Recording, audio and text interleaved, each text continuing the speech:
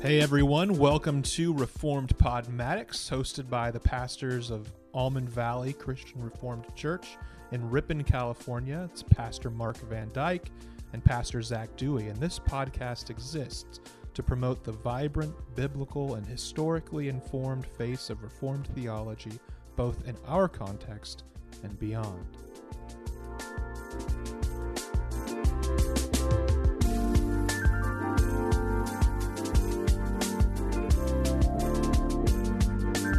Hello again, everyone, and welcome to Reformed Podmatics. I am Pastor Mark. And I'm Pastor Zach. And we thank you for listening and joining us. I've been thinking that it might be a little bit good to almost reintroduce ourselves a little bit. I'm sure that we've had different people following over the past year plus that we've been doing this now. And so we could do that even a little bit to start this episode. We are recording this podcast in Pastor Zach's office here in Ripon, California at Almond Valley Christian Reformed Church. You said it right. Yes. We're wrong. we are pastors in a mid-sized congregation in a farming town in central California. And so it's almost surely the case that you don't know where Ripon is if you're not from the Central Valley. Even if you're from the Central Valley, like Stockton or north of that, Sacramento, you still might not know where Ripon is. But we're about an hour and 20 minutes east of San Francisco, and our town is surrounded by almond orchards, hence the name Almond Valley for our church. And so we kind of started this about a year ago. I think it was last fall. Yeah. And decided that since we're talking so much about theology in our office, that, hey, let's just record some of these conversations and try to make them biblical and supported with Reformed theology. And we've been doing that, and it sounds like many people are being blessed, and so I think we'll continue for a while. Is that sort of how you would describe things as we look at them, Zach? Yeah, I think so. And to explain my comment about Mark saying it right or wrong, depending on how you say it, is Almond Valley if you're in Ripon, and Almond Valley if you're outside of Ripon. Yep. We are both people from outside of the Ripon boundaries, and so we say almond, but here we know to say Almond Valley. So any of our own church members who are listening, they'll understand that difference very, very well. But I think that, that sounds about right. I don't know what else I could add to that. Mark is the senior pastor. I am, I guess, the associate pastor. Mm-hmm. I'm not sure if that switch is official. It's a matter of making it official, maybe. I guess the youth pastor, associate pastor, somewhere in between there. And I think you nailed it. We just really enjoy talking with one another about theology and the Bible and what's going on in our church's life and in the broader Christian church. And so, we thought we might as well just record these things. We don't always speak as perfect experts on these issues, but we thought it would be interesting just to share our thoughts and see what happens, see what conversations get stirred up, and see how people may be blessed by it or may be challenged to think differently about different topics. Yeah, well, it definitely challenges us, too, to get into some topics that we might not naturally dig into personally, and some of those topics have come up already, and we're always interested to hear if any of our listeners have a suggestion for a topic that we would cover. That would be great. Definitely. I found that,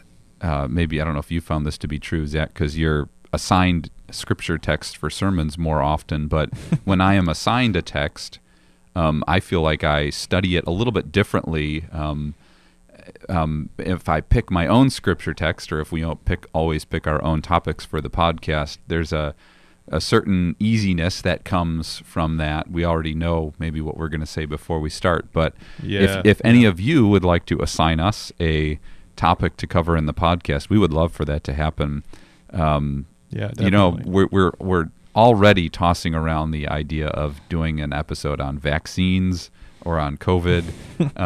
I know that wading into the waters. Yeah, John Piper just came out with wrote an article today really? that encourages people to be vaccinated, and I thought that was very courageous of him, actually, and I would even be interested to record a podcast on something like that in the weeks ahead of the different Christian perspectives, because there's a lot of heat on this, and there's not a lot of light coming from the church in a lot of cases. So, anyways, now we have to. Now we're going to have to. I know we let it out. So, but that would require a little bit more research and preparation, maybe than other episodes. So, without further ado, we should get into today's topic, which is singleness and celibacy. So, I'm just covering the topic of Christian people being unmarried, and trying to take a biblical look at that situation, which we'll find require a little bit of unpacking and deconstruction of many cultural values in American evangelicalism. And by that I mean I have heard from single people who are adults that there is a strong expectation on American theologically conservative Christians to get married, and there could even be something, occasionally I love older people and I love to sit with them and have conversations, but occasionally the filter sort of comes off in older age, and people will say things out loud, and one of those things that might be spoken is, I wonder if so-and-so will ever get married. Kind of an offhanded, maybe even a little bit of an insulting remark towards a single person. And I know that that's often the way that people experience the church who are single. It is communicated, unfortunately and very sadly, that it's something that's wrong with them. And we'll find as we study Scripture that is certainly absolutely not the case. And we'll think about how the church could maybe do a better job ministering to people who are single.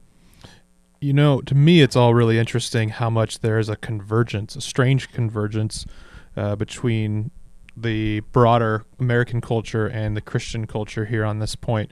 Both seem to say that marriage is the ultimate answer for every single person. Often for Christians, this gets justified theologically. There is a lot that the Bible says about marriage, and there's a lot that the Bible says about having children and how that's a great blessing and gift, and how that is a very fulfilling pattern of life for people. And so it often, this romanticized, you could say, secular understanding or approach towards marriage gets sort of baptized in the church, such that Christians think that really good, normal, healthy human beings are the ones who get married because they are, good enough human beings to get married. That's somebody normative. else, they're the more desirable ones. That would be some of the thinking. And so if you don't get married, well, something must be wrong with you, and often something must be wrong with you spiritually. And so there can be a creating a bifurcation between two different classes of Christian individuals. There can be those who are fulfilled and normal and healthy, and they're the ones who go get married. And that those who do not get married, well, those are really the problem children, or and this is especially true. I think, if I dare say, I think this is especially the case for women, Christian women in the church who do not get married. There's more of a stigma, I think, placed on them than there is on Christian men who don't get married.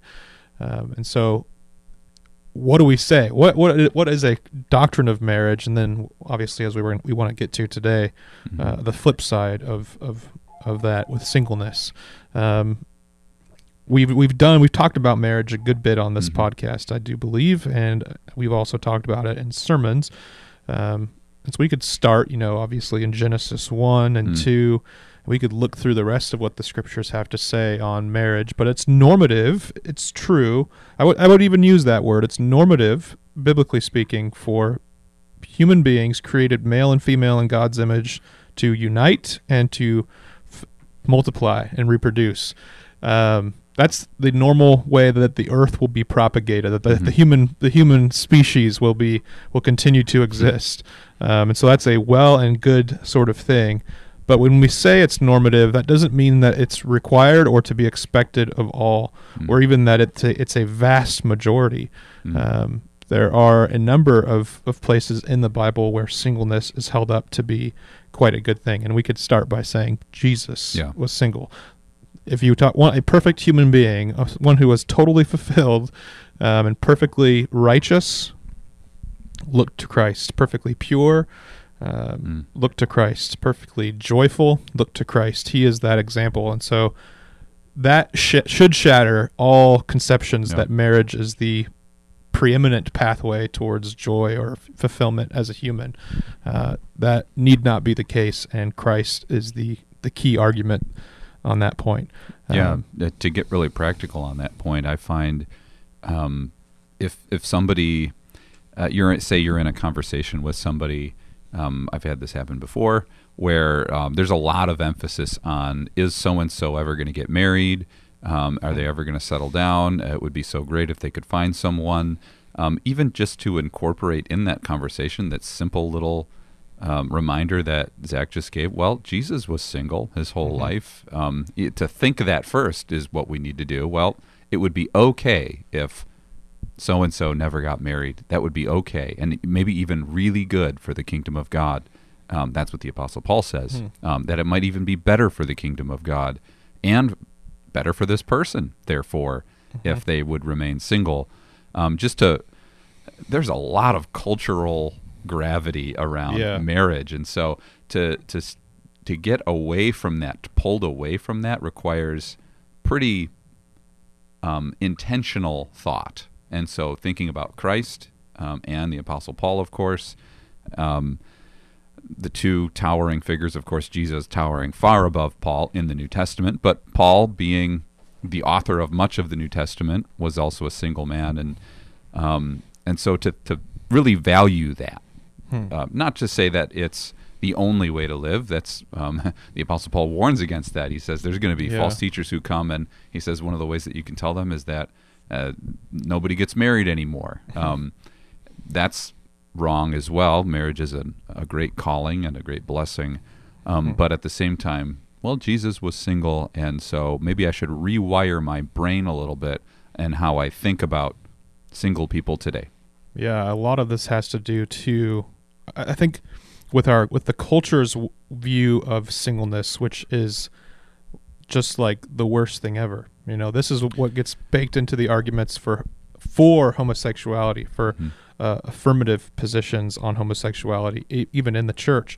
It's that, well, it's just horrible that somebody would be unmarried for their whole life. And so if we can prevent that outcome from happening in their life, then that would be ideal. And so to prevent that, we should allow for gay marriage. And so there's just this sense that, oh, it's just so bad. It's a prescription for loneliness, basically. And so your life is just going to be horrible all the way through. And so that there's that sense that singleness is just such a lamentable sort of disease almost. It's something that you don't want to get. And the scriptures paint a very, very different view of singleness and of the goodness of singleness, even the beauty of singleness, and the vocation of singleness, the calling that it is from God. And so, yeah, it's an interesting irony. You know, you point out that in our world, it's seen as this sort of tragic fate, while at the same time, some of those same people would slam marriage as sort of being the ball and chain, you know, and so it's like, oh, you're better live it up and party at your bachelor party because it's your last night of freedom, you know. And then there's rampant promiscuity too, sexual promiscuity in our culture as well. And so singleness in that category of people's brain is like the ultimate way to enjoy life. But then at the same time, there's this other side of things that says, and getting married, well, that's the ultimate as well. So it's a weird Jekyll and Hyde sort of scenario, and the Christian doesn't have to fall into those categories. And I would even say that among some single Christian people, there may be a desire to remain single for those worldly reasons.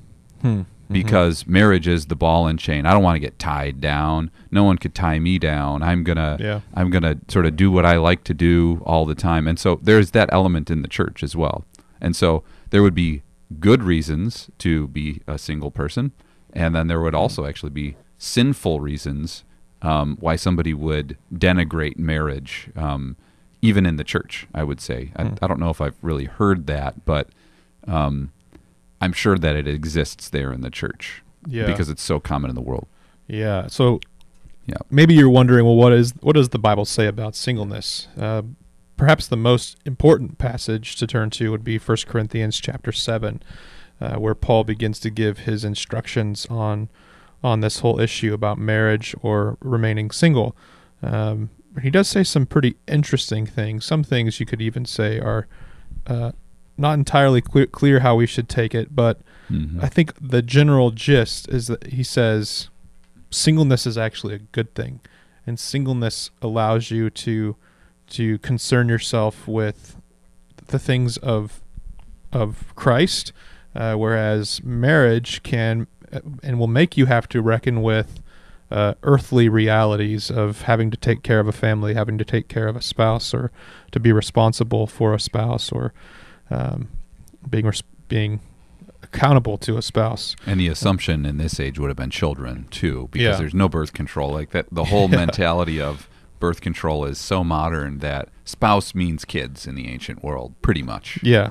So, it would have meant that for the vast majority of people. Yeah. But he does say, and these are the famous words from 1 Corinthians 7, 6 through 8. He says, "Now as a concession, not a command, I say this, I wish that all were as I myself am." So Paul is himself a single, celibate Christian, and he's saying, I wish all that were as I am. "But each has his own gift from God, one of one kind and one of the other.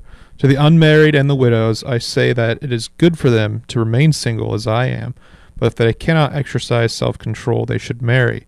For it is better to marry than to burn with passion." And so here we see Paul saying the basic idea of, if you cannot control yourself, to get married. If you struggle with controlling yourself, and you have a desire for a spouse and for children, get married if you can. Otherwise, stay single if you can. And so there's benefits here, and it's interesting that Paul says, "I say this as a concession, not as a command." What are your thoughts on that? Am I interpreting even that right, or is that have I twisted that? Well, it is the most pointed teaching in the Bible on singleness, but I think because of that, sometimes people would look at a text like this and make it the only gauge for whether somebody should be single or married. And so therefore, because some 18-year-old has just like raging hormones, well, then they should get married, because there it is. The Apostle Paul says they're can't really control themselves. They're burning with passion, so they better go for it. And so I don't think that's what he's saying here. He's saying singleness is good. Yeah. And obviously we are born single and sort of the default relational status in terms of marriage, right? And so therefore to remain single, he's making a case for the goodness of it. And he is saying that many people will have this strong desire to be married, not just for relational reasons, but for sexual reasons too. They're sexually attracted to this other person, and it would be good for them if it fits in within God's commands of Scripture to be married. I think that's a little bit of what he's getting at. It's basically to say, don't just reject the attraction that God has given you, young man, to another woman because singleness is good. And again, you really have to preface this and put the umbrella over it of functioning within God's biblical command, because this is a text that is often used in favor of allowing for same-sex unions because there's this burning with passion of a man towards another man or a woman towards another woman. And so I think that obviously Paul is writing this under the context of one man and one woman married for the tenure of their life together. And so I think he is encouraging singleness, but I wouldn't want to say the best reason to get married is you're burning with passion and you can't control yourself. Yeah. Well, I do think Paul he's no fool. He knows that there are going to be young people who are struggling with this. Paul also calls all people towards lives of purity and of avoiding sexual morality, like the plague, and striving for purity before God. And so Paul recognizes that an 18-year-old, even though they may be burning with passion, that's how just most 18-year-olds are, can live a life of godliness and of purity. And so he's not saying if you're an asexual person with no sexual desires at all, then you should be a celibate person. Yeah. I think Paul recognizes that there are going to be lots of celibate Christians who do have sexual desires. And I think history does bear that out. There have been plenty of sexually inclined human beings who have become celibate and remained single. And so it's not just people who don't have that burning passion. So I think that there needs to be some reading with wisdom. And as you think about marriage, either whether you're a young person or a widow or widower, you can't just think, oh, well, I still have sexual desires, therefore I need to get married. That may not be the case. Paul is advocating the goodness of singleness. And he goes later on to say in that passage in verses 32 and 33, I want you to be free from anxieties. The unmarried man is anxious about the things of the Lord, how to please the Lord. But the married man is anxious about worldly things, how to please his wife, or vice versa. This could be the woman and her husband as well. And so he is saying here, and this can get abused as well too. Yeah. He is saying here though that the single person can have a more united vision of what they're doing with their life. Their time can be spent in more of a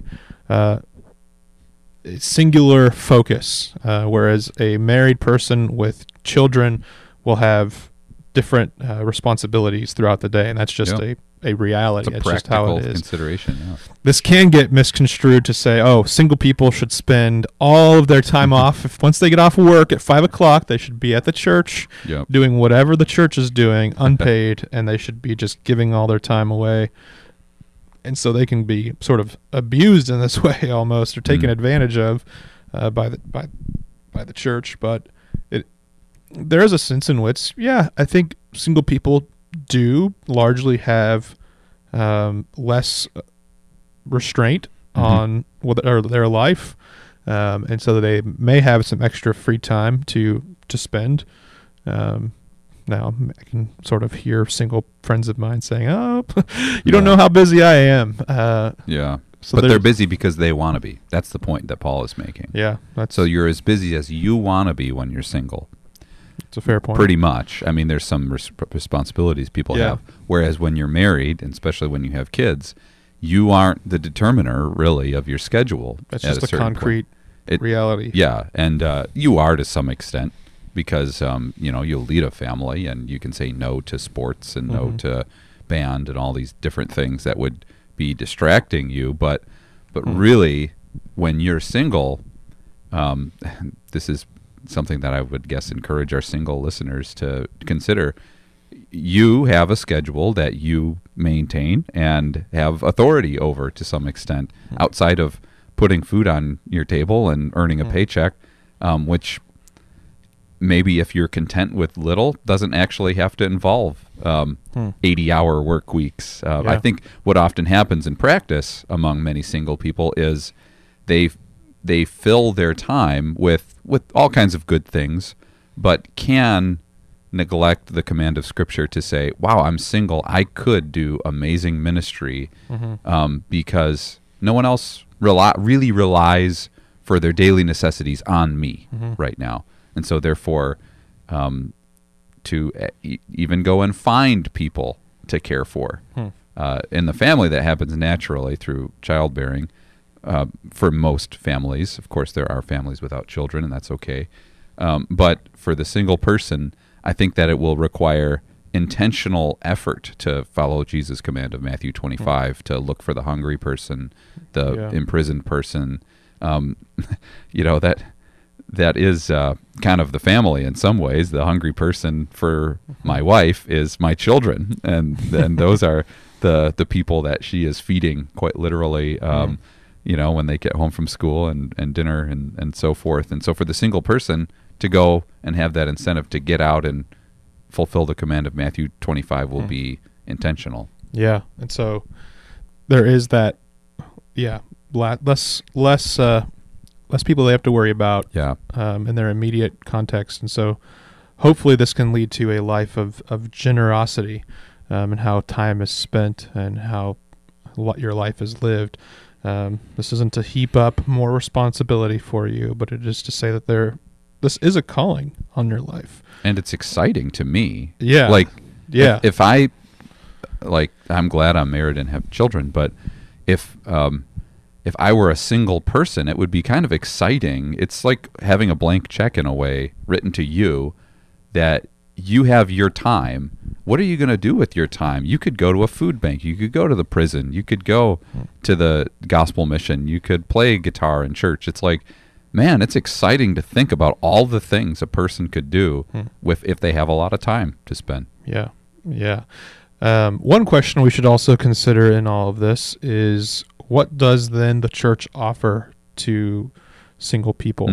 One book that has really put this question on my radar is a book by Wesley Hill called Spiritual Friendship. Some people would say it's controversial, but I think some of the basic gists of it are quite biblical and quite good. One of the ideas is that the church should provide a strong sense of family for single Christian church members.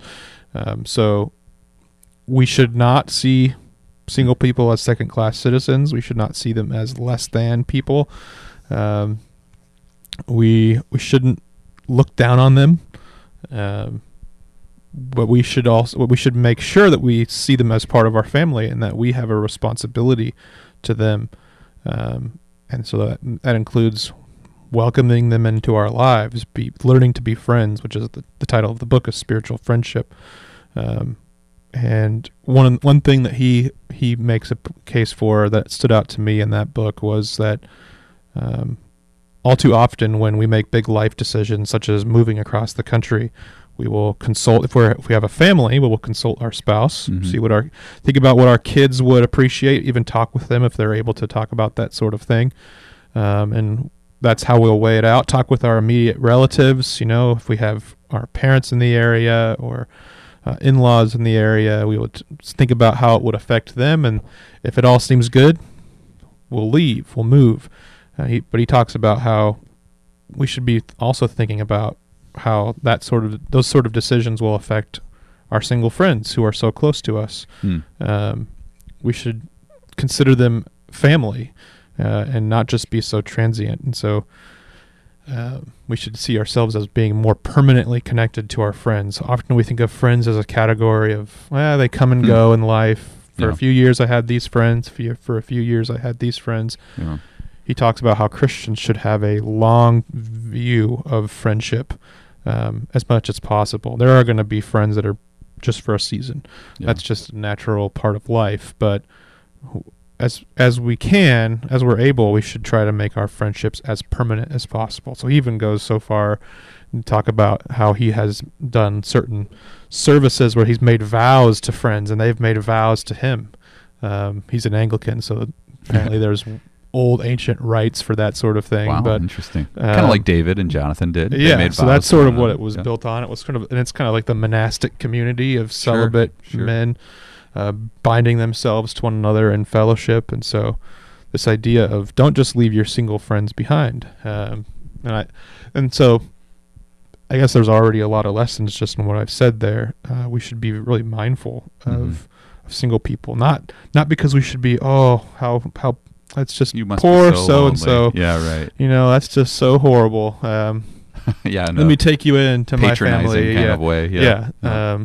But just realizing they have things that they can offer, and you have things that you can offer, and there should be that common love and fellowship, and that should be something that people are extremely mindful of. Yeah, I think that could be based also on Mark 3, where Jesus is talking about who are my mother and my brothers.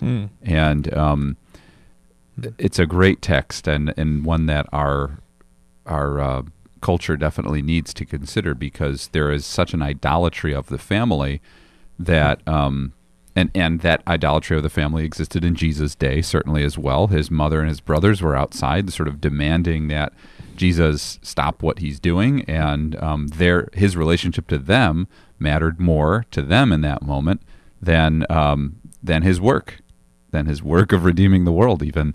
And so Jesus recognizes this idolatry, and he calls it out right away. Who are my mother and my brothers? He looked at those seated in the circle around him and says, here are my mother and my brothers. Whoever does God's will is my brother and sister and mother.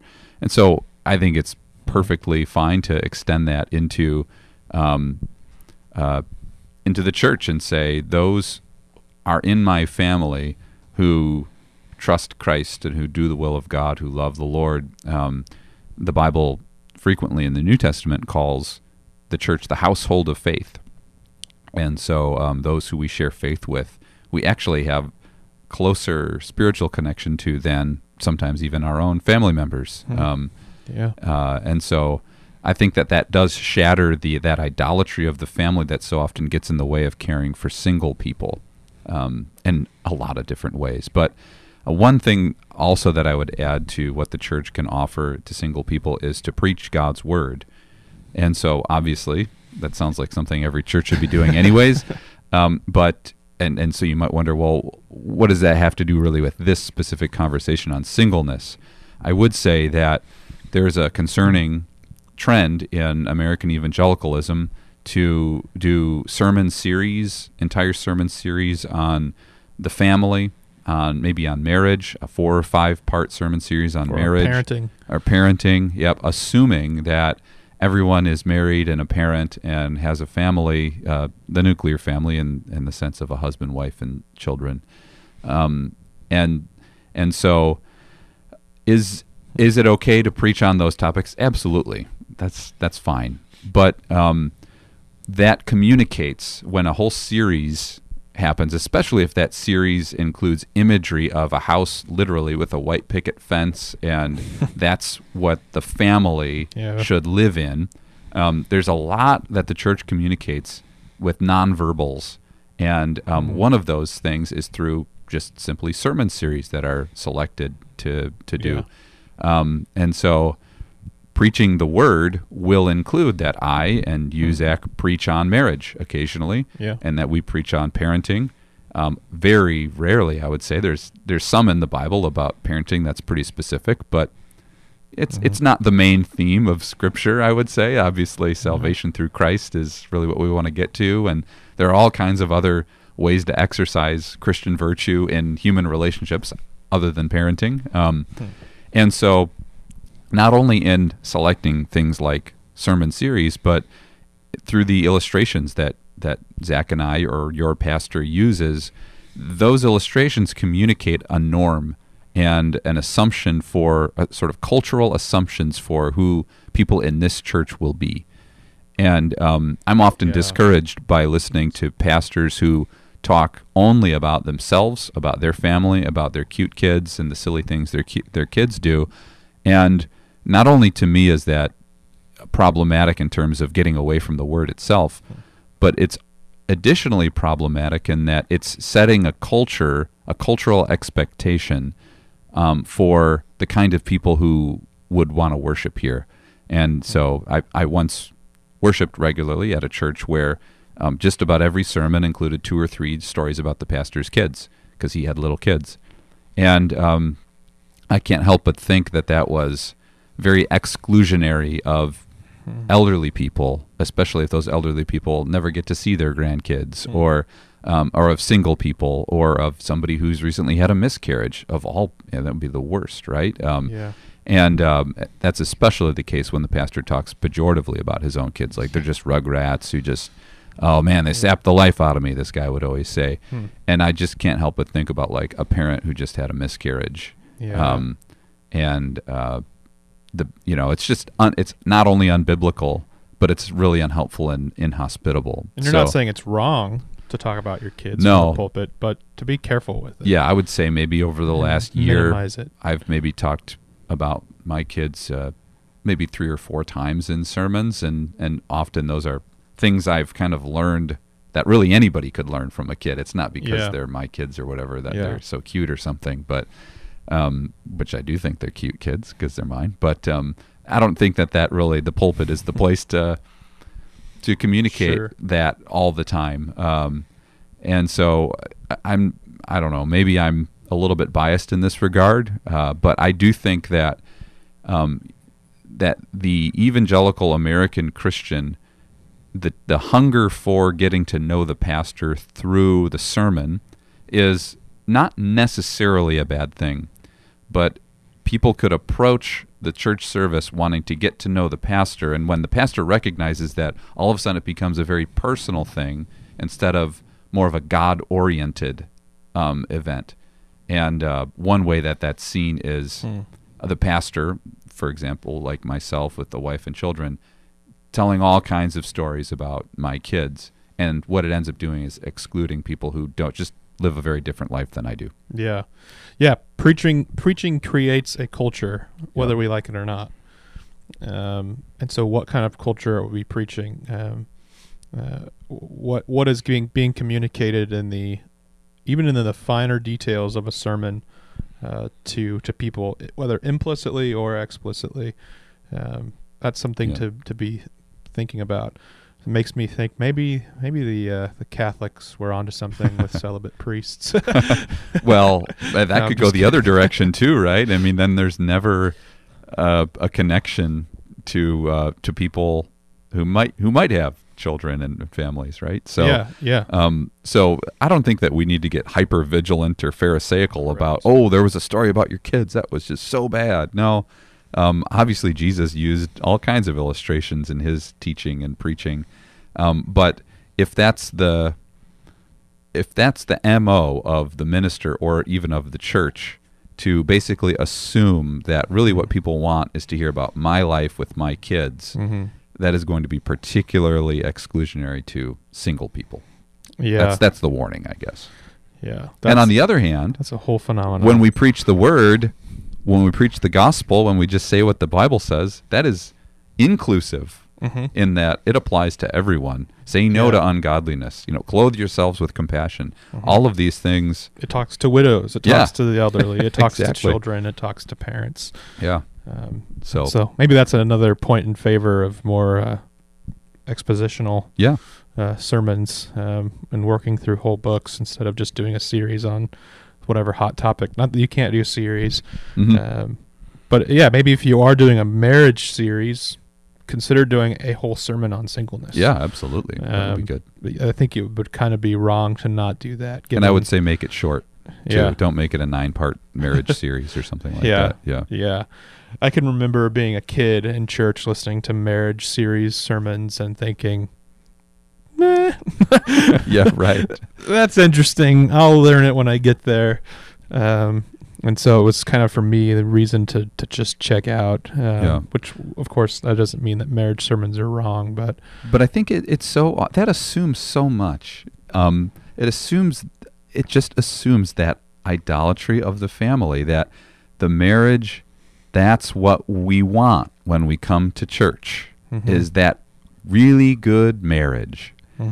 Well, yeah, that would be great to have. It's a good blessing, but there's widows in church, and they're sad, and they miss their husbands. Yeah. And to hear 9 straight weeks about marriage could be good, and they could apply those lessons to the marriages of their children or friends. But that's going to be digging the knife in a little bit over Yeah. time. It just assumes this pleasant suburban niceness to me, instead of some of the suffering that some people might be going through as in grief, or they've been divorced. single people who want to be married, and Yeah. it's just like, Yeah. oh man, I don't want to hear about and, and so it assumes so much that I just say, sticking with the word and saying what the word says, yeah, it will cover marriage and parenting, and that's great to do. But assuming it will neglect some in the church. Yeah, it just removes all partiality. Sometimes a pastor may yeah. be partial towards married people. He may Yeah. think that those are the more important people. It's often the thinking in churches that we just got to get more, married Yep. young families, and that's an important category of course, for the life of a church, but it's by no means the most important people. There is no such thing as the most important category of people that we want to reach. Yeah. The gospel call is for all people, regardless of their status in life, regardless of their station in life. And so that's something that needs to be kept account of. And so when preaching, you're not trying to share your life, you're trying to share God's word. You're trying to keep the focus on that. And so that's, for anybody who preaches, that's a big lesson, I think, to be learned in this regard. Yeah, and so I want to conclude this podcast by telling you the story of my daughter's first basketball game that's going to come this afternoon. And no, that is happening, but that would you would cry hypocrite rightly if we do that. But these are important things, whether somebody who is listening is single. If you are single, there is a place for you in the church, in the kingdom of God. There are great, amazing, transformative things that the Lord would have in store for you in a church. And please keep bearing with us. Yeah, and be gracious. Us married people. Be gracious to that. I've occasionally, in conversation with people in the church, asked if somebody is dating or has interest in being married. And so if you're single, don't always receive that as the assumption that you should be getting married. Sometimes it's a legitimate conversation that somebody would have. Oh, is so-and-so, I thought I saw him with someone at the grocery store. Are they, dating or something? It's just something that people can talk about. And so that is, to be hypersensitive to the matter is probably not the most gracious way to live in community. But also to know that you do not need to get married in order to be a whole person. It's just something that's very clearly taught in Scripture. And so if you're married, to be maybe sensitive to these things and to pry a little bit less, and to pray for the unity of the church, no matter what our marital status might be, is probably a good takeaway from this. And learn to be friends, learn to be hospitable as much as possible. Those are virtues that are really, really important in this whole conversation. So, we thank you guys for listening, and we will be back here again next week. So go ahead, like, share, comment, subscribe. We would love to hear from you if you have any thoughts on this, and we will see you guys next week. Grace and peace. Yep.